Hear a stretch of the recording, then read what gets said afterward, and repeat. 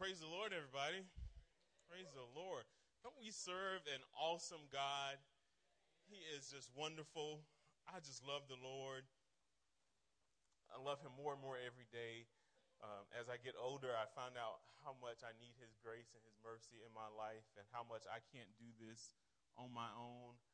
And I truly, desperately need him for everything. He is my provider, my way maker. Sound like the old people.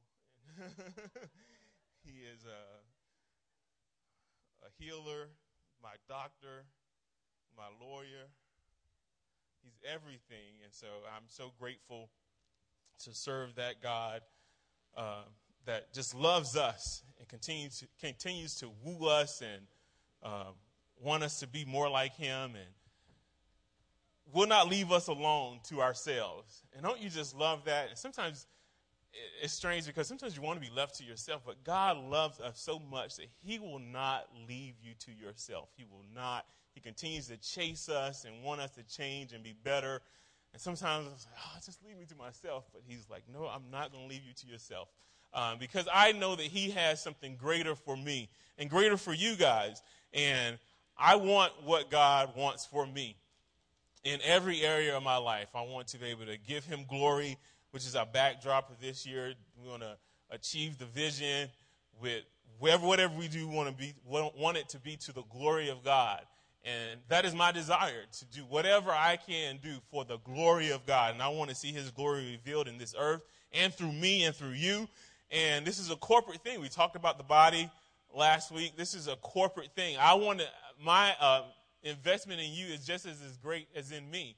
Because if I don't achieve, then we all don't achieve. If you're hurting, if I stump my toe, my whole body moves to my foot and say, my toe is hurting. It affects the whole body. So if you're hurting, it affects me. Maybe not directly, but indirectly. So we should be concerned about each other's growth and where we're going and meeting this vision and meeting our personal goals. It is all our effort. It is a corporate effort that we go forward and check on one another and make sure that you're doing what you're supposed to do, and you can do that to me as well. If I'm not doing what I'm supposed to do, just like, you have children in the old times. I don't know if they do it much now. They told me I'm not that old. So, when they would say, your children would be out in the community, and if they did something down the street, before they even got home, the parents knew about it because everyone was talking to one another, and everyone didn't mind, parents didn't mind scolding that child and saying, I'm going to tell your mother, and everyone knew about it. And so that is how much more for the children of God that he is concerned about us, and we should be concerned about one another and making sure that we are meeting our goals, that we are achieving what God wants us to achieve, that we're going to be all that God wants us to be. It's not so just selfish about myself or about my family or my kids, but it's about your kids, Chad. It is about your kids. It's about Pastor. It's about all of us coming together, meeting our goals, and achieving what God has for us for his glory. I say all that. Sean, you did a very good job. I gave Sean my notes this morning, which I don't suggest for anyone who speaks. And I had a lot of them, and he was very gracious. I appreciate that. Thank you so very much. But he didn't throw them away and say, I'm not doing all this. This is a lot of scriptures that you have. But anyway, I also had some handouts. So if you didn't get a handout, please raise your hand. I think there may be some more. I just knew that I wanted to cover a whole lot, and I may not get to all of it, but I wanted to make sure you had an opportunity to take those things home. And there will be a lot of scriptures that we're going to try to get through. I don't know if you'll get through all of them again, but again, you'll have those to take with you. But courage, we want to talk about courage, overcoming fear for the glory of God by fearing God's glory. And like I said, we talked about reaching those goals, and I was thinking last Sunday after the pastor spoke that dynamic message, how am I going to reach the goal for this ministry and my personal goals for myself and for my family and help my kids reach their goals? And I immediately think about what gets in the way of me reaching my goals, because I had goals last year. Some of them I met, some of them I didn't meet. And what got in the way of me meeting those goals? What gets in the way of most of us meeting our goals, whether they be personal, whether it be for our families or meeting the church goals? What gets in our way? And immediately the Lord spoke to me and said, fear. And so I was like, well, yeah, that probably is it. And so I want to talk about courage and overcoming fear. We're going to talk about fear, and you can look in your notes that I've given you. Franklin Roosevelt in 1993, in his inaugural address, made the statement, "We have nothing to fear but fear itself." And that sounds good in a speech. That sounds real, that sounds really nice. But when you really think about it, you have to really sit there and ponder that, to really think, you really have nothing to fear but fear itself. And it's like a play on words, and it's like one of those things you have to really kind of dive into. But there is some truth to what Franklin D. Roosevelt had mentioned, that we don't have anything to fear but fear itself. And then the truth is we don't have to fear fear because God has given us greater that we can overcome that fear. And so we talked about our vision. Our church vision for 2011 is to be connected to God, to the body, to a ministry, and to the world with the backdrop for the glory of God. And I want you to take this message and really apply it to your life. Really look at areas in your life that have become stagnant, that you've had the same goal for year after year after year. And what is getting in the way of you meeting or reaching that goal? What is stopping me from achieving what God has for me and my family and for this body? And if it's fear, really take a look at that fear and really apply this to your life to really overcome fear, because fear can be a very devastating thing. What is fear? There are 3 Greek words, and I'm not going to pronounce them. I'm going to just let you read them. That's one of the things I did as well. There are 3 Greek words for fear. The first word, we get our English word phobia. Phobios, I can say that one. Phobios, which is from the English word phobia. And we can look at it, and we can see that in the Bible and in Acts 2, verse 43, and fear came upon every soul, and many wonders and signs were done by the apostles. That Greek word is used in that scripture. Also in Acts 5:11, and great fear came upon all the church, and upon as many as heard these things. Romans 8:15, for we have not received the spirit of bondage again to fear, but we have received the spirit of adoption, whereby we cry, Abba, Father. That's just good news right there. We have not received the spirit of bondage again in fear, but we received the spirit of adoption. 1 Corinthians 2:3, and I was with you in weakness and in fear and in much trembling. And that Paul is talking about one of his experiences. And Paul experienced many things. And Paul is a great man of the New Testament, but he feared some things, and he was with them in fear and much trembling. 2 Corinthians 7:5, for when we were come into Macedonia, our flesh had not rest, but we were troubled on every side. Without were fightings, and within were fear. And again, Paul talking about fear, talking about him having fear inside. Another word, Greek word for fear, is in B in your outline. I'm going to give it a try. I think it's Dialas. I'm going to go with it. Fright or dread. And you can see that being used in Matthew 8:26. He said unto them, why are you fearful? They were frightful or dreadful. They were dreading something. Then he arose and rebuked the winds and the sea. And there was a great calm. And John 14:27 talks about peace I leave with you. My peace I give unto you. Not as the world giveth, I give unto you. Let not your hearts be troubled, neither let it be afraid. 2 Timothy 1:7, for God has not given us the spirit of fear, but of weakness, hate, confusion. All right, y'all paying attention, good. But of power and of love and a sound mind. And that is reassuring for me that he did not give me this. What he's given me is power to overcome that fear. He's given me love, and he's given me a sound mind. Thirdly, which is the only fear that we should have is, and I'm not going to try that one, but the Greek word referring to reverence. In Hebrews 12:28, it talks about, wherefore we receiving a kingdom which cannot be moved, let us have grace whereby we may serve God acceptably with reverence and godly fear. So the only fear that you should have is this kind of fear. And we'll get into that a little bit later. The English word fear has a great range of meanings. It can mean a reflex, abrupt and acute sense of alarm or surprise.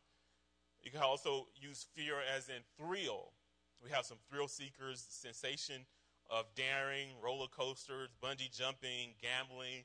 I think Liberty had on their Iceplex some event last night, and there was like kids all over the East Coast that came, and I was like, man, why do they want to do that? But they're thrill seekers. They're out for that thrill. They want to go on the board and go up so many feet in the air and land and possibly break something. But hey, that's that's part of the thrill. Also, wariness, healthy awareness of the dangers, which is a good part of fear that gives us caution, causes us to be cautioned or be on the watch for things. Cowardness, which is definitely not a good fear, which means timidity, afraid to venture or intimidated. And apprehension, fret or worry, anxiety, chronic sense of panic or terror, phobias, dread. We may know people who have some of those. And then awe, again, which is the honor, respect, and reverence, which is the fear that we should have. What do we fear? I can't name all the things that we fear. The things that we fear are more numerous than the people in church today all over the country, I'm sure. I mean, there are people that fear coming to church, and there's probably a name for it. We fear the unknown. We fear the unfamiliar. We fear the lack. We fear lack. We fear loss. We fear economic instability. We fear love or loss of love. We fear relationships. We fear what others think or what others might do. We fear people. We fear other cultures. We fear diversity. And Pastor Taylor talked about diversity. And if you fear diversity, you may be in the wrong place, but we're going to work with you. God will work with you to help overcome that. Not just cultural diversity, but diversity in social, economic, age, diversity. We fear offending other people. We fear rejection. We fear crowds. We fear being dependent. Some of us fear being independent. We fear responsibility. We fear inadequacy. We fear success. We fear being out of control. We fear being ridiculed or embarrassed. We fear our capacity to hurt others. We fear darkness. We fear snakes. We fear heights. We fear work, suffering, pain, tribulation. Some of us fear air travel. We fear closed spaces, spiders, dogs, cats. You name it. That's just a few. But I'm sure some of you may see yourself in some of those fears. I have a story. My neighbor has a German Shepherd, lives across the street from me. Hope he's not in here. Talk about his dog. But he never puts his dog on a leash, and he was a real nice gentleman. But he never puts his dog on a leash, and the German Shepherd is pretty big. The German Shepherd probably looks my daughter in the face. And so my daughter, Gabby, is fairly afraid of dogs in general, but definitely, this dog because it's pretty big. And she's warming up to the dog, but every time it's like a new experience. She's like, I'm a little bit afraid. I go over and talk to him, and she's really a trooper because she knows she has this fear, but she will commit to going over with me to the neighbor because she wants to overcome this fear, and we want her to overcome that fear as well. And so one of the comments she said early on when we first moved into the neighborhood, he was like, our neighbor said, well, the dog is not going to bite you. And she said, but his teeth are so big. It's like, what else is he going to do with those teeth but bite me? And I can imagine coming from her perspective, she's here and this dog is looking at her in the face. That could be very scary. And I, often think, man, my neighbor, he loves his dog, but he doesn't understand that other people may fear dogs, and he might need to put it on a leash. But I won't have that conversation with him because I want to remain friends with him. But he does love his dog. But people have fears and phobias, and some of them we understand, some of them we have no possibility of understanding. I never will understand the fear of the number 13 for some people. It baffles me. It's like being afraid of 11? Why just 13?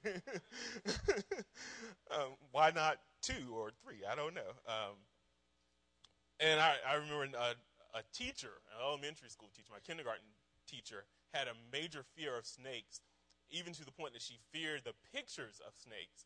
And so she had to remove any books that were in the classroom, could not have a snake. And so, of course, you're in kindergarten, and one of my friends, who was not being very nice that day, got this book with a snake in it and ran up and showed her, and she screamed, and I remember that so vividly, and I was in kindergarten. She screamed and ran out of the classroom, and I was still kind of dumbfounded that, why is this grown woman afraid of, it wasn't even a live snake, it was a picture of a snake in a book, but she ran out of the classroom and screamed, and, I think the whole school knew that she had this fear, and so, they scolded the boy, and I can remember just being very confused about why she had that fear. I can understand maybe a live snake, but not a picture of one. But hey, there are fears out there that we understand and some we don't understand. But it's very real to people who have the fear, and it can be very debilitating. In the Bible, we see that fear is not just limited to us and other to us and our friends, but we also mention fear in the Bible numerous times. Gideon's army fears the Midianites. In Judges 7:2, it says, the Lord said to Gideon, you have too many men. I cannot deliver Midian into their hands, or Israel would boast against me. My own strength has saved me. And so God thought they would think that, they wouldn't depend on God, or they wouldn't give the glory to God. They would give the glory to themselves because they had all these men. And so Gideon announced to the army, anyone who trembles with fear may turn back and leave Gilead. So 22,000 men left, while then 10,000, I should say, while 10,000 remain. I might have misprinted that for some of you, but 10,000 remain. I was like, man, these were men of battle. These were not just regular old common folk in the street that he called out upon. These were already men who were in the army, so they had some prerequisite. They've done some training, so they were supposed to be there. They were in the army. They had the shield and everything that they needed, but they were afraid. And just at the thought of saying, if you are afraid, you may leave. And I would have been afraid to leave, so I would just stay, even though I was afraid. I would have been like, no, I'm not going to be afraid. That's not the category I would have left in. I might would have left on the second one. But not on just the being afraid one. But 22,000 men, grown rusty men, my mom would say, got up and left because they were afraid. And so fear is just not limited to just children, but also men. The disciples feared the Jewish leaders. In John 20, verse 19, on the evening of that first day of the week, and this is after Jesus had been crucified, when the disciples were together with the doors locked. I thought this was funny. The doors locked for fear of the Jewish leaders. Jesus came and stood among them and said, peace be with you. And so the disciples were afraid. Even after Jesus had died, they were fearful of what the Jewish leaders were going to do to them, because they had just crucified their leader, the brother, the rabbi. And so they locked their door. And maybe we don't have that kind of fear here in this country, but I can imagine in other countries, and I've heard news stories about where them gathering together is dangerous, and they fear being killed because of reading the Bible or because of worshiping or believing in Jesus Christ. They fear that. And that's hard for us to imagine, because we live in this society where, religion is thrown here, there, and about, and it's not a big deal. But I can imagine being in a country where this was not allowed, and we had to go around secretly to meet and talk about Jesus and to study the Word. And it gives you appreciation, one, for those people who do that, because they have a commitment level. Well, I wonder if we would have. Will we have that same commitment level if people were standing around with guns saying, if you praise your God, we will kill you? And I often think about Shadrach, Meshach, and Abednego, and how they were so settled in trusting God. I'm getting ahead of myself, but I love that story and how they were just assured. And one of the comments that they say were, even if God doesn't do this, we're still going to not serve your Lord. And that's amazing because I want God to do it. I don't want to. I don't know if even if I want you to do it, God. But they were so rest assured that even if he doesn't do it, we're still not going to serve your God. We're still not going to bow down because we trust and believe our God so much that even if he doesn't show himself in this situation, I know he can, and it was a reason why, and I'm going to be okay with that. And that resolute in their soul and in their spirit is like, wow,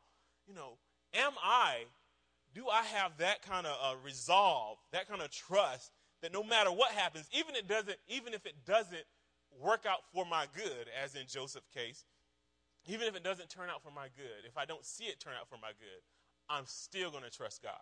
I'm still going to believe him. And so that's powerful.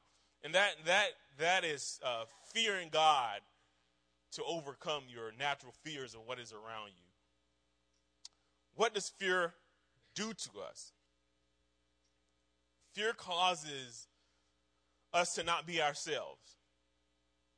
In Esther 8:16, it reads, "For the Jews, it was a time of happiness and joy, gladness and honor. In every province and in every city to which the edict of the king came, there was joy and gladness among the Jews, with feasting and celebrating. And many people of other nationalities became Jews because fear of the Jews had seized them." So in this case, it may not have been a bad thing, I don't know, to become a Jew.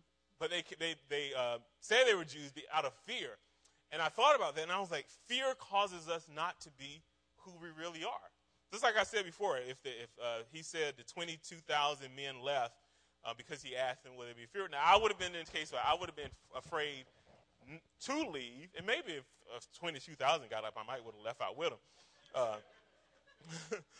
But it causes us not to be ourselves. And in this world, we can fear certain things in our workplace, on our jobs, in the community. We can fear what our neighbors think about us. We can fear what other people would say about us. And so we tend not to be ourselves. And we put on other airs. We'll pretend that we're a Jew when we're not a Jew. Or we'll pretend we're something that we're really not. And that gets to a whole lot of these things. So when you pretend that you're something that you're not, when you're not really yourself. So if you're a Jew, with these guys in this instance were trying to be Jews, what if the Jews ate certain things that didn't agree with you? Then you're going to pretend or act like it didn't bother you, and so that would affect you physically and mentally and everything else. What if they did certain things to their kids that you didn't agree with? Well, because you're pretending and you're going to go along with it even though you don't agree with it. So that's definitely no. That's what fear does to us and many of us. Fear paralyzes us. When Jesus was walking on the sea in Matthew 14:25, also Mark 6:50, and John 6:19. I'm not going to go through all of those, Sean. But he was paralyzed. The people saw Jesus walking on the sea, and they were afraid. And they kind of looked, and they like, "Is that you?" We were wondering, and we were afraid. And they was paralyzed with fear.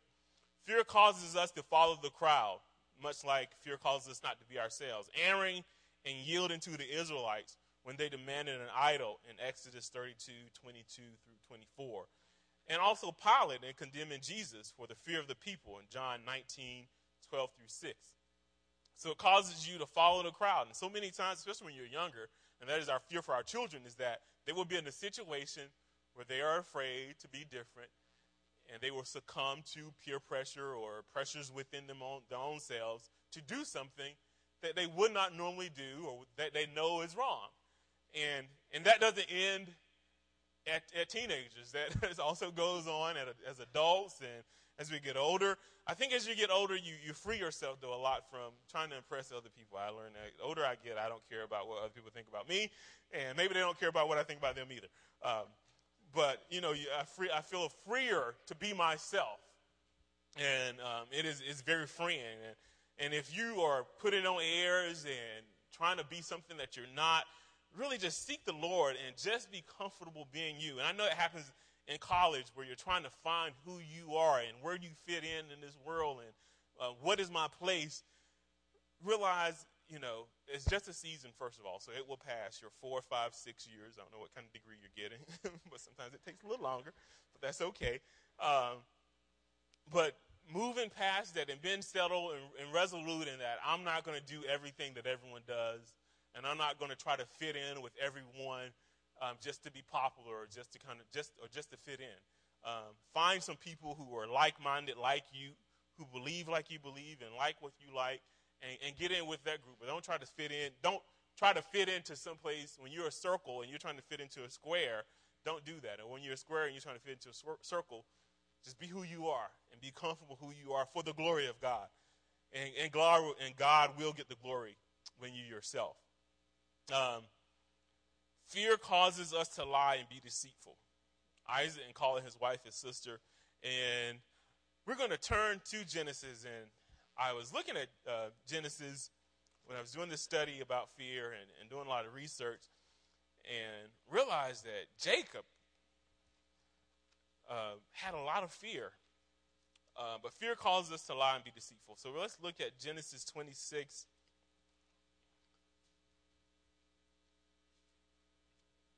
We're going to go 7 through 9.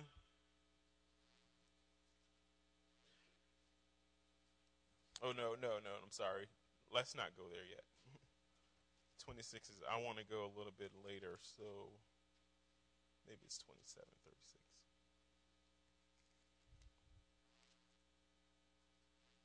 Okay, yeah, 27. Let's go to 27, 36.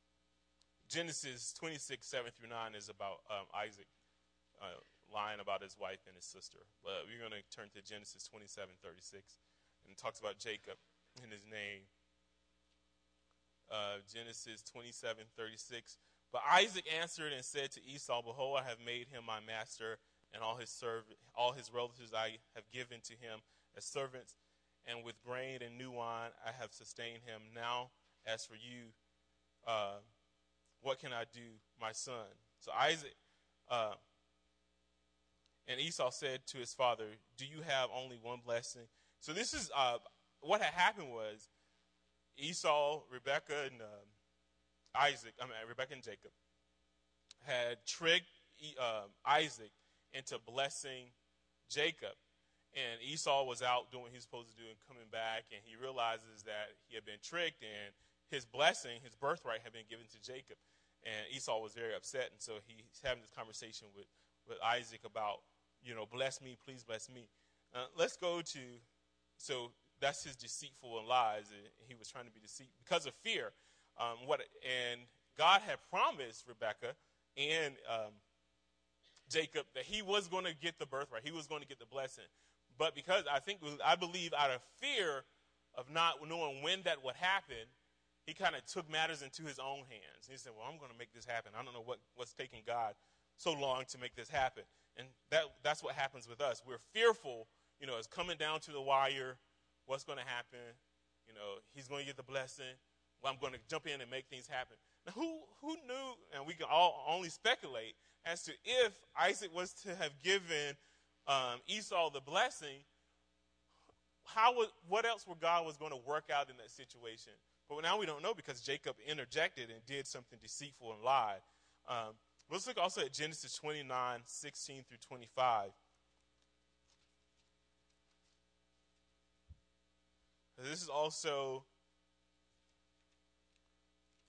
This talks about Laman, actually, and this is a little bit further on in the Jacob story. We'll go back into the story as well.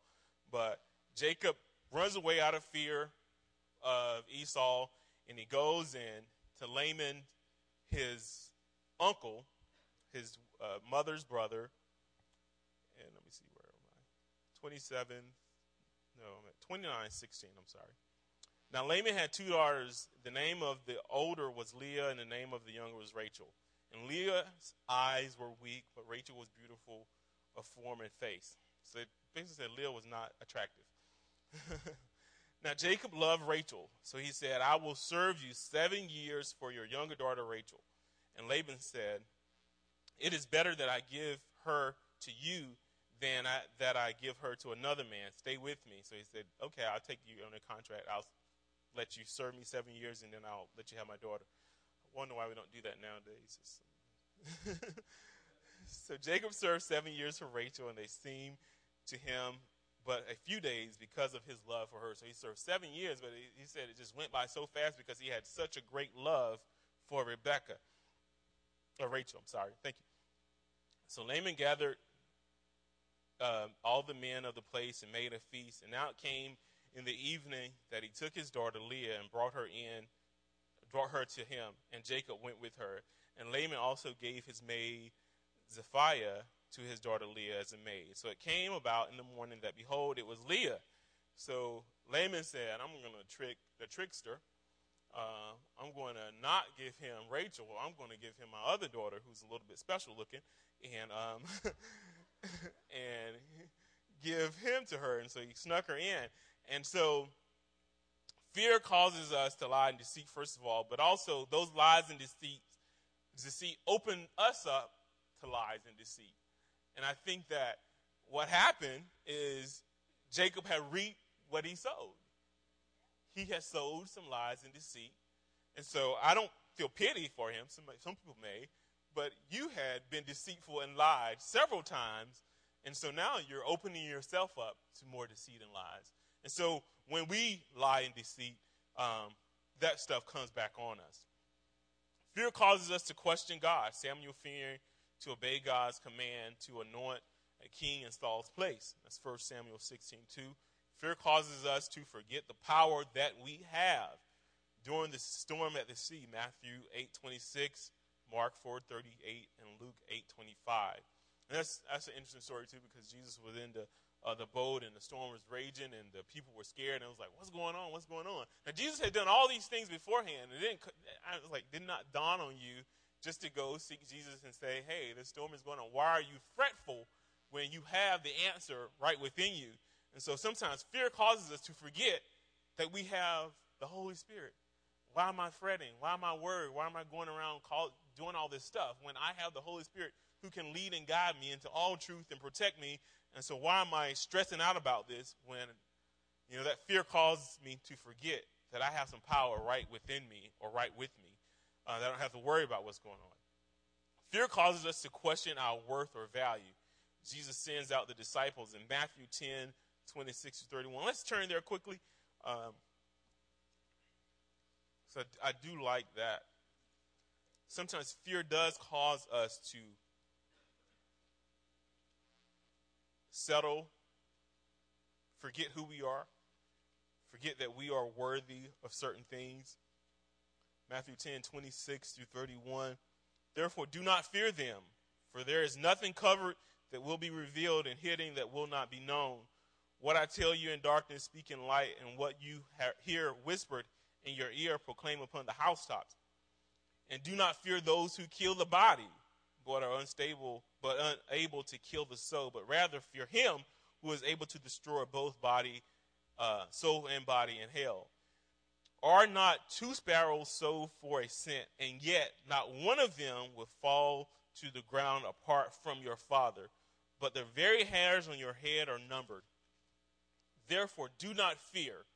You are more valuable than many sparrows. And he's saying, know who you are. Know your worth. You are more valuable than these animals out here, and God is taking care of them and seeing about them. And sometimes we forget that I'm valuable to the Lord. He wants me. He cherishes you. And he wants so much for you to grow and develop that he's not going to just throw you away. So sometimes we forget our value because of the fear that's going on around us. Fear causes us to run and hide. Adam and Eve in the Garden of Eden. It's Genesis 3:8-10. We're very familiar with that. But Jacob also ran. Let's go back to Genesis 27:43.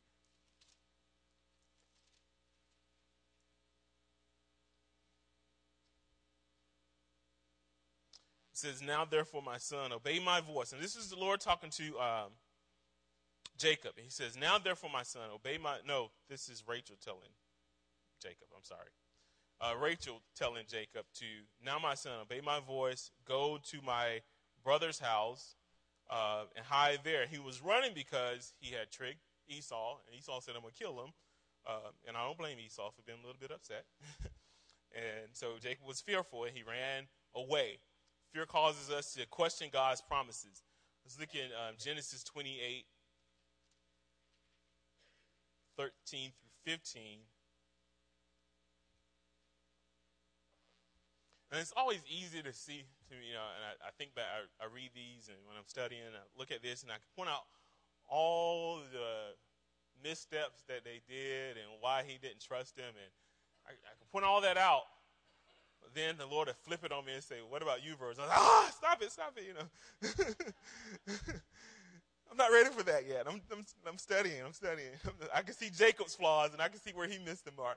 But then the Lord said, I'll make some promises for you, and you've done the similar or the same thing. So Genesis 28, 13 through 15.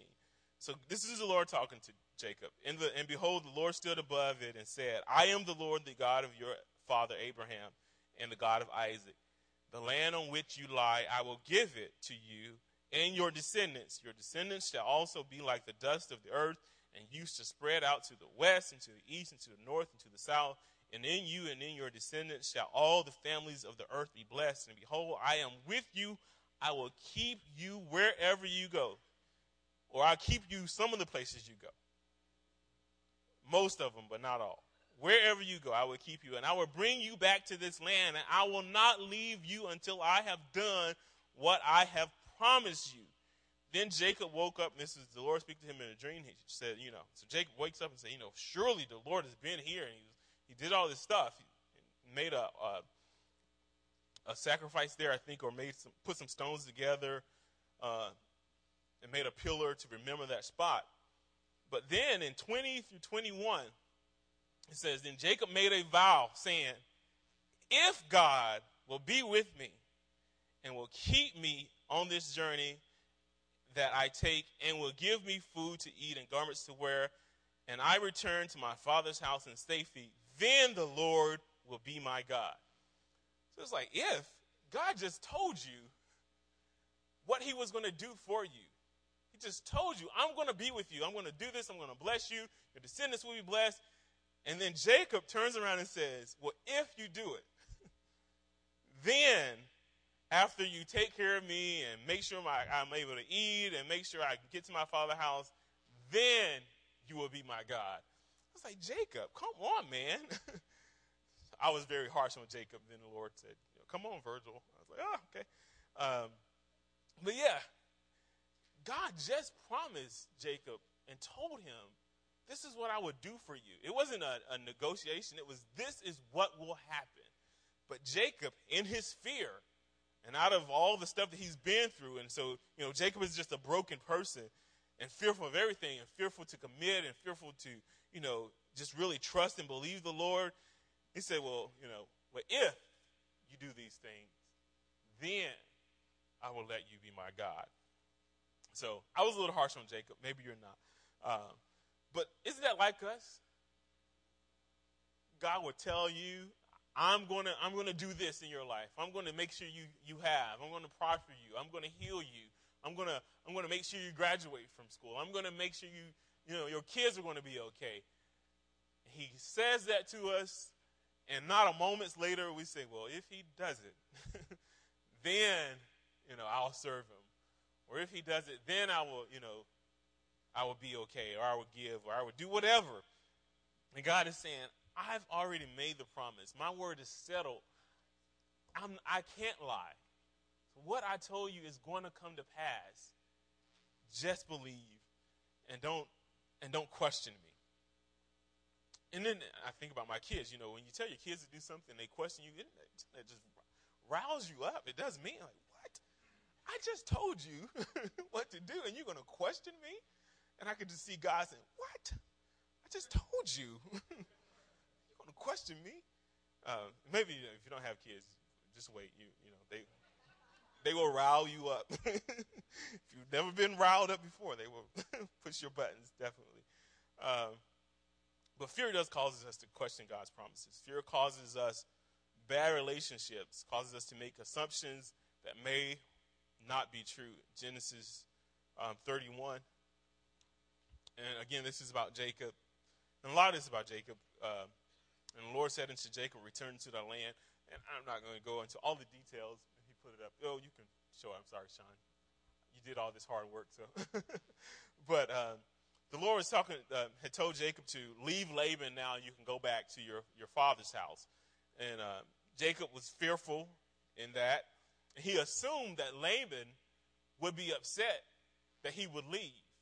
And so he secretly left. He got all his goods together and packed up his wife and 2 wives and all the kids and all his horses or cows and sheep or whatever he had. He packed it all up and they snuck out late at night because he was afraid that Laban was going to be upset with him. Again, Lord had just told him to leave. Now, if he had just said, Laban, the Lord told me to leave, it's time for me to go. We're going to say our goodbyes, and all your kids, your daughters are going to give you a hug and say goodbye, and everything would have been fine. But he was afraid that Laban would be upset, and so he snuck out and left. And so Laban came chasing after him, and he got even more afraid. He's like, oh, my God, Laban's chasing after me. I'm afraid. And Laban came and was like, what are you doing? Why'd you sneak out? I'm not going to hurt you. And so he assumed, because of his fear, that Laban was going to do something bad to him. He also made assumptions when he was going to meet his brother Esau again. He was afraid. He had sent word that he was coming, and Esau was coming to meet him. And this is in Genesis 32, verse 6, starts there.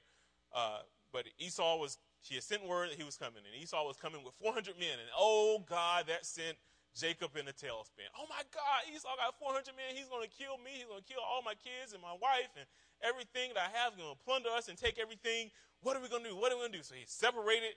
He put 50 over here and separated these. And he said, well, if he catches this one, at least this group got away. And if he catches this group, at least this group can get away.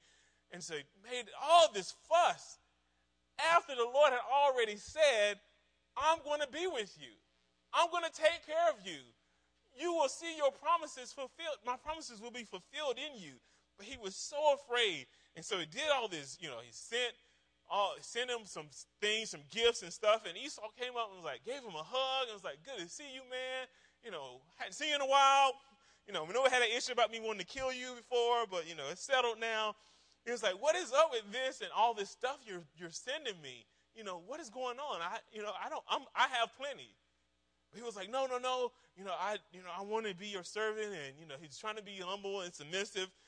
But he could not rest in the promises of God because of his fear.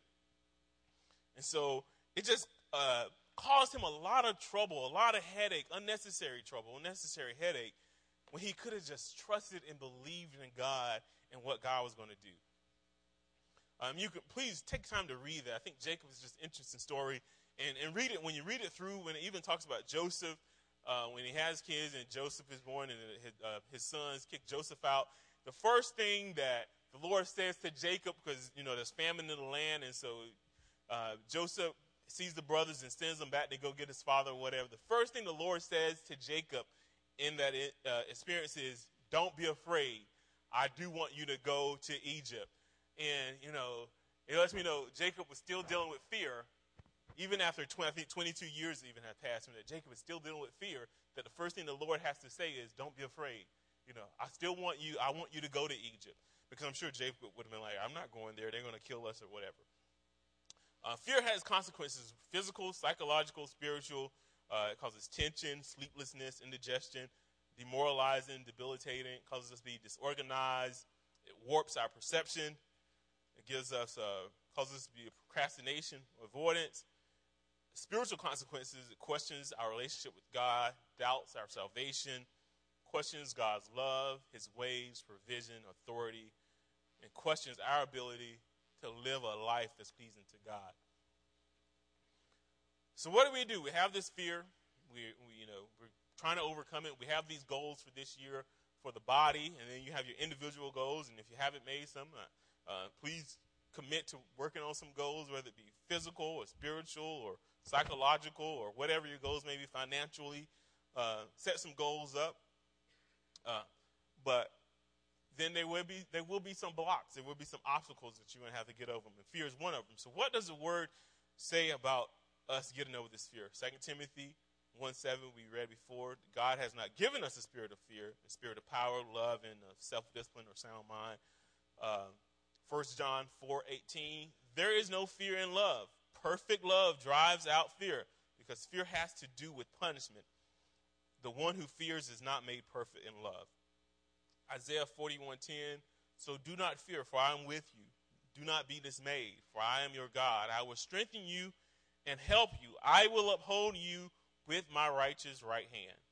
Deuteronomy 31:6, be strong and of good courage, fear not, nor be afraid of them. For the Lord thy God, he is that doeth go, he goes with thee. He will not fail thee nor forsake thee. Psalms 23:4, yea, do I walk through the valley of the shadow of death, I will fear no evil, for thou art with me, thy rod and thy staff, they comfort me. And it talks about that rod being a stick, could be a stick of discipline. And I think the Greek word for that, the Hebrew word for rod is sabat, S-E-B-E-T. And the Hebrew word for staff is M-I-S-H-E-N-A. I think it's Mishena. And the rod is discipline, but also it's a protector as well. And the staff is one that the shepherds would use. It's something to lean on, to trust, support. Together, the two words paint a picture of a strong, protective shepherd who we can trust and who cares about us. Psalms 56:3-4. What time and I am afraid. I will trust in thee. And God, I will praise his word. And God, I will put my trust. I will not fear what flesh can do to me. Isaiah 54:4-5. 2 Corinthians 4, I think 15, 16, 17, 18 says, for all things are for your sake, that the abundant grace might through the thanksgiving of many rebound to the glory of God, for which cause we faint not, but though our outward man perish, yet the inward man is renewed day by day.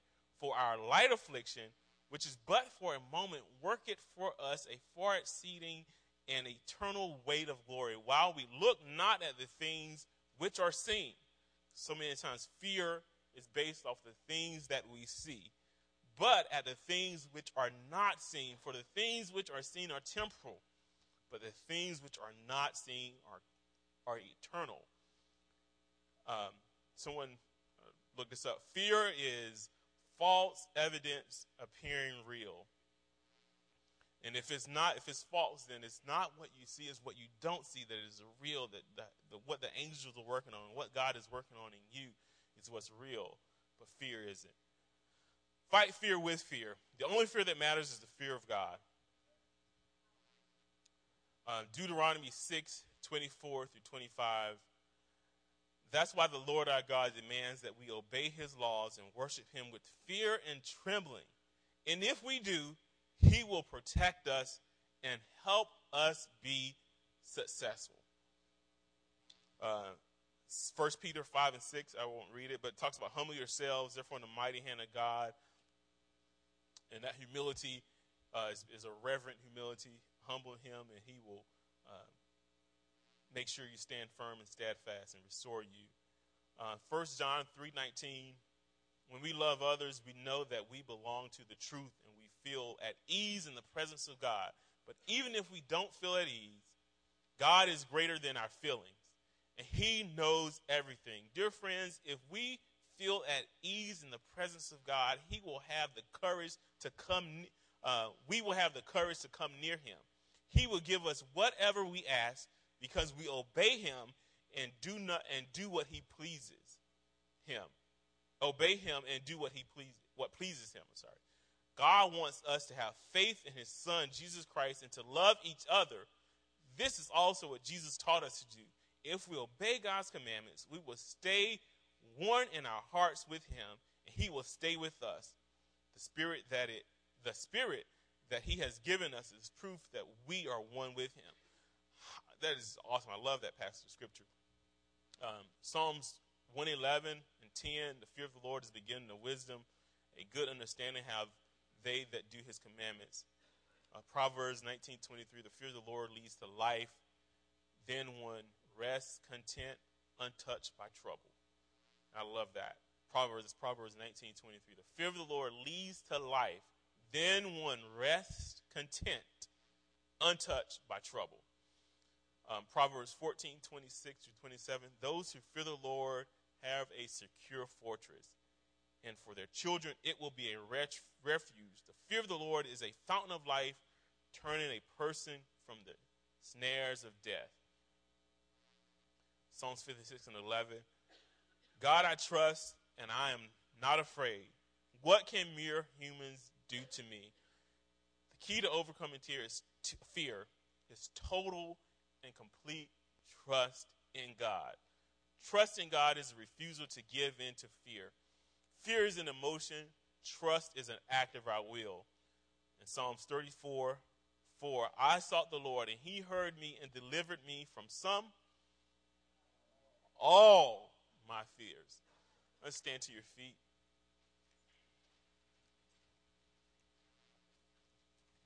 So make the commitment today that you will not allow fear to overtake you from reaching your personal goals, from reaching your ministry goals, from reaching whatever God has for you that's going to bring him glory. There's the backdrop of this year. We want to reach our goals for the glory of God. And whatever God has for you that's going to bring you glory, it may be something that you cannot fathom, that he's told you about, and you may be thinking, how in the world is this going to happen? It's just little old me and little old Lynchburg. How are you going to do this? And then we become fearful, and we begin to question him, and then situations and circumstances happen in our lives, and we're like, oh, maybe that wasn't it. But believe and trust God that what he said is going to be true, and he's going to see it come to pass. And you just rest assured in that and believe that he's going to do it. And I believe God is going to do some awesome things this year if we're able to overcome our fears and really seek him. Let us pray. Heavenly Father, we just thank you for this time. We thank you for your word. Lord, we pray that our hearts are open to you.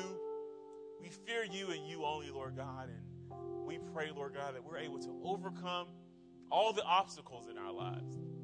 You set them up for a reason, Lord God. You're going to train us and cause us to be powerful. The promised land was promised, but they still had to fight the inhabitants of that land.